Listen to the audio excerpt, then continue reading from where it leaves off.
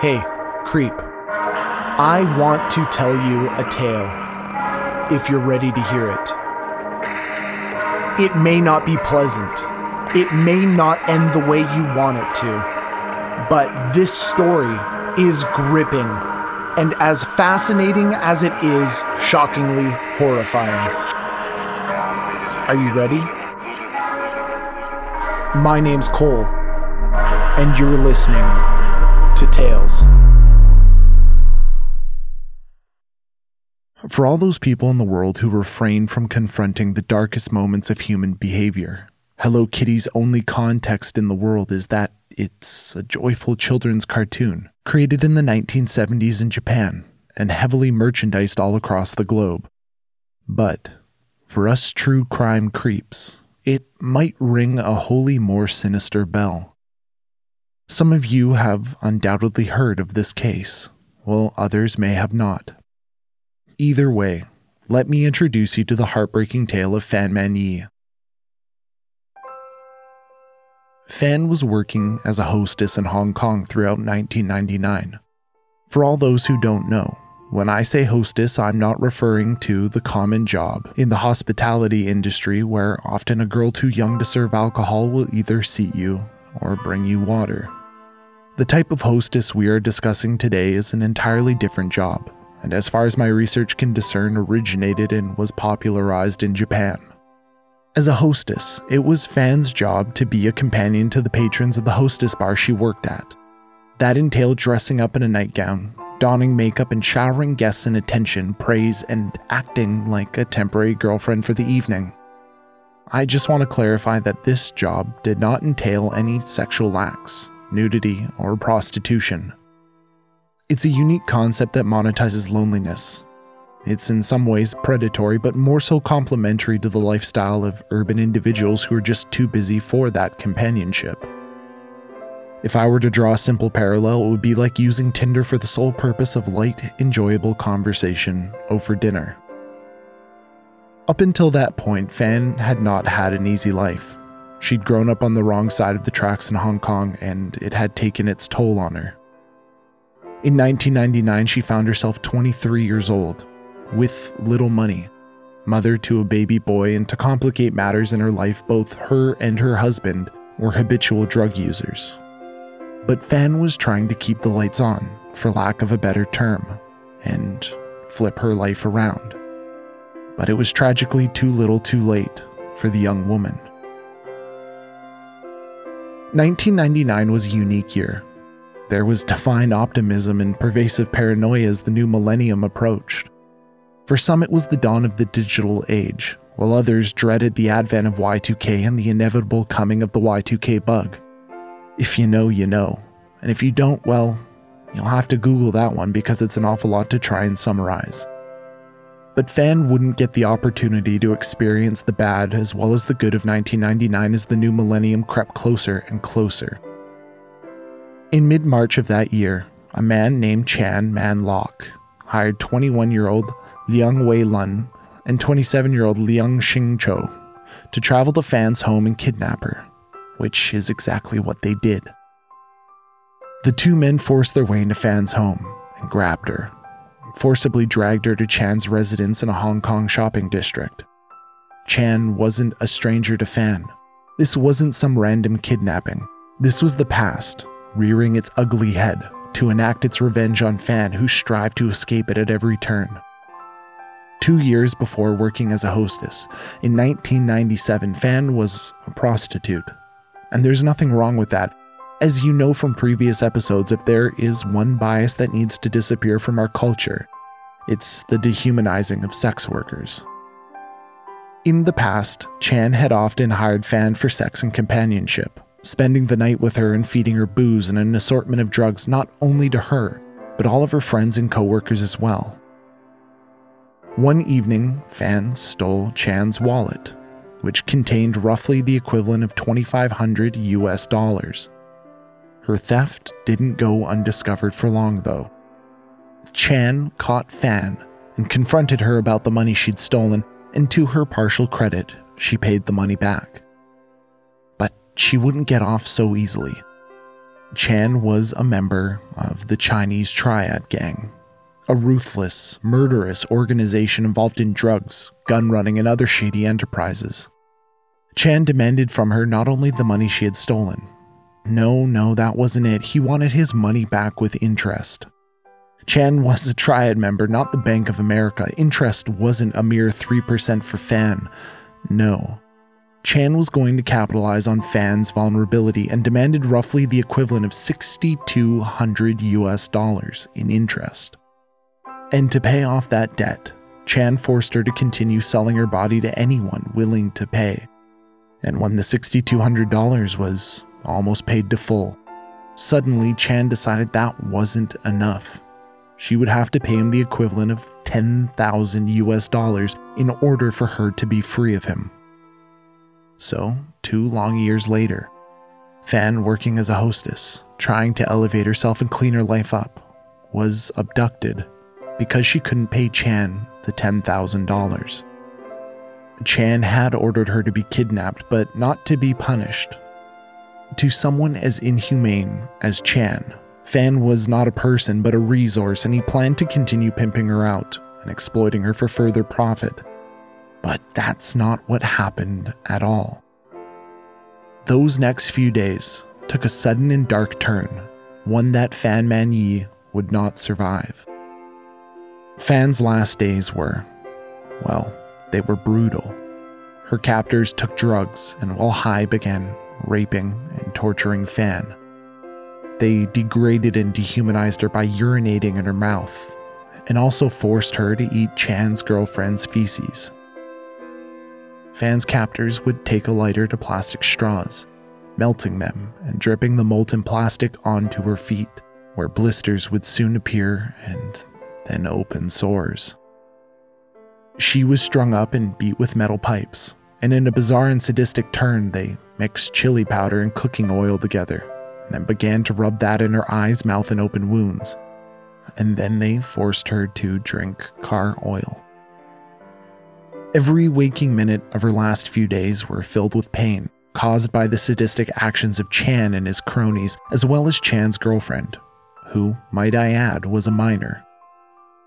She would lose consciousness from the pain and exhaustion periodically, and in those moments where her body found some respite from the agony, the men and Chan's girlfriend would play video games to pass the time and to stave off the boredom, before continuing again once she woke up. Because Chan's girlfriend was a minor, her identity and name were never released as public information, but her alias for court proceedings was Ah Feng. Ah Feng would later tell police, "I had a feeling it was for fun." She detailed how she had seen her boyfriend Chan kicking Fan in the head over and over, totaling roughly 50 swift kicks to the back of the head and face. And then she too joined in kicking Fan in the face as well. Ah Feng also later told police, "They beat her all the time. They beat her when they were bored. She was broken and playing with her wasn't so much fun after that. But we carried on anyway." After all her tragic suffering, pain which I can't even begin to fathom, sadly, on April 15th, Fan Man Yi died of the inflicted wounds. But her death is not where this story ends. Creeps, my stomach is sick thinking of the ordeal Fan had found herself in. But what makes this tale so inflammatory, so inhumane, and the most shocking aspect of what happened to Fan is what happened after her passing. When Fan died, her captors were left with a dilemma. It was as if they hadn't thought that far, and given their sadistic impulse control, that shouldn't surprise any of you creeps. The big question facing Chan, his girlfriend, and their co-conspirators was, what were they going to do with the body? Well, they began by dragging her body to the bathtub, the easiest location in Chan's residence to contain the mess, and there they began to dismember her with a saw. Once her remains had been broken down into manageable parts, they boiled her body in an attempt to stave off the rot and stench. After boiling Fan's remains, they took her body parts and wrapped them in trash bags. They then boiled her head and removed her skull, and began to sew that skull into a Hello Kitty pillow. Yes, you heard me right, they removed her skull and placed it into a Hello Kitty pillow. Chan also stuffed his fridge full of what remained of Fan's muscle, skin, and organs in Ziploc bags, and her liver, heart, lungs, and intestines were placed on a canopy below the apartment. It was later revealed that this whole process took the group 10 hours to accomplish. To make things worse, as they worked to dismember Fan, they got hungry, as if the events were those of any normal day, just a set of chores that had to be finished. So they boiled a pot of noodles right beside the pot where her head was also boiling, and then they used the exact same set of chopsticks to stir both pots. Excuse me while I hold back a gag. One would think with all this carnage, with all of these horrible and presumably loud events happening in an apartment, that perhaps a neighbor complained about the noise, or a trash man came across the remains of Fan, but no. The murder was discovered because of a ghost. A few weeks had passed since the torture and subsequent murder, and everyone seemed to have moved on, except for Chan's 14-year-old girlfriend. In May of 1999, the girl known only by an alias, Ah Feng, went to authorities telling them that she'd been haunted in her sleep by Fan, who had been tortured and killed. The only way to get rid of her guilt, the ghost, was to confess. So that's what she did. Ah Feng confessed to the torture and disposal of Fan's body. Initially, police didn't believe her. The story was, and I've used the phrase recently and I'll say it again, stranger than fiction.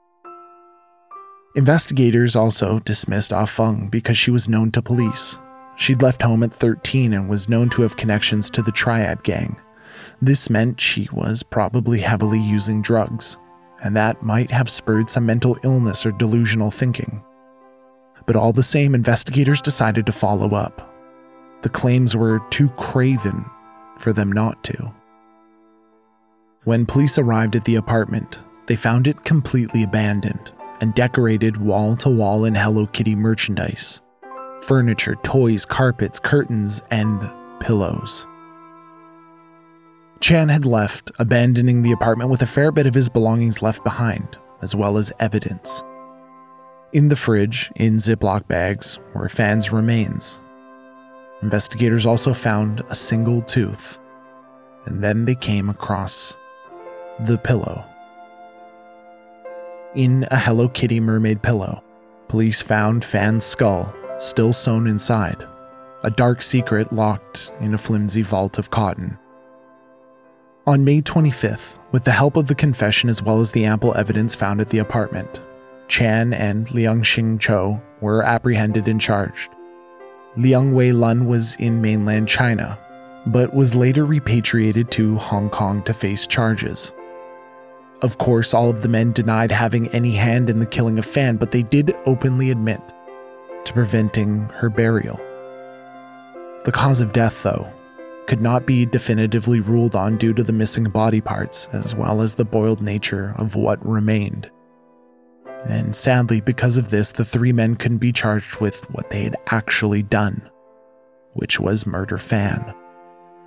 In an immunity plea deal, Ah Feng, Chan's 14-year-old girlfriend, took the stand, testifying against the three men, going into detail about what exactly had happened. She also admitted to torturing Fan herself, and said that she hoped her admission of guilt would stop Fan's ghost from haunting her any longer. Altogether, the trial was a 6-week-long ordeal. The name and nature of the murder alone from day one had set reporters into overtime, working frantically to cover every possible angle of the case. Sadly, though, the jury decided that the defense was right, and that they hadn't directly murdered Fan, but instead that she had died from injuries from her torture. This allowed all three men to avoid mandatory life imprisonment.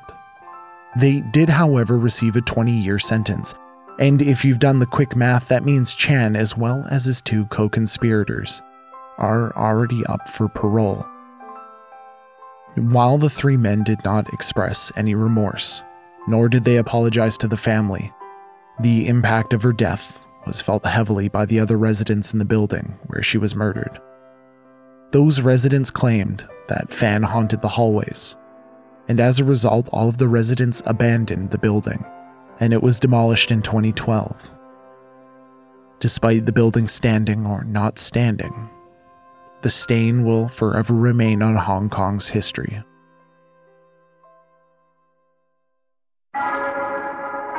So, creeps, that brings us to the end of our tale.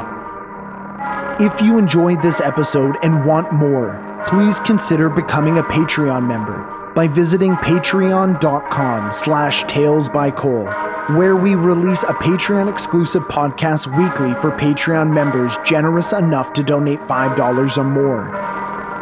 If you have some time on your hands, please consider leaving us a 5-star review on Apple Podcasts or wherever you listen to podcasts. They are so incredibly important in getting these stories out there. And even more importantly, every 5-star review gets me one step closer to moving out of my mother's basement. You can also join us on Facebook, Twitter, and Instagram by searching Tales by Cole. This episode was written and narrated by me, Cole Weavers, and sound production and editing by Matt Black. Remember, creeps, take care of one another, stay safe, and don't forget to lock the doors.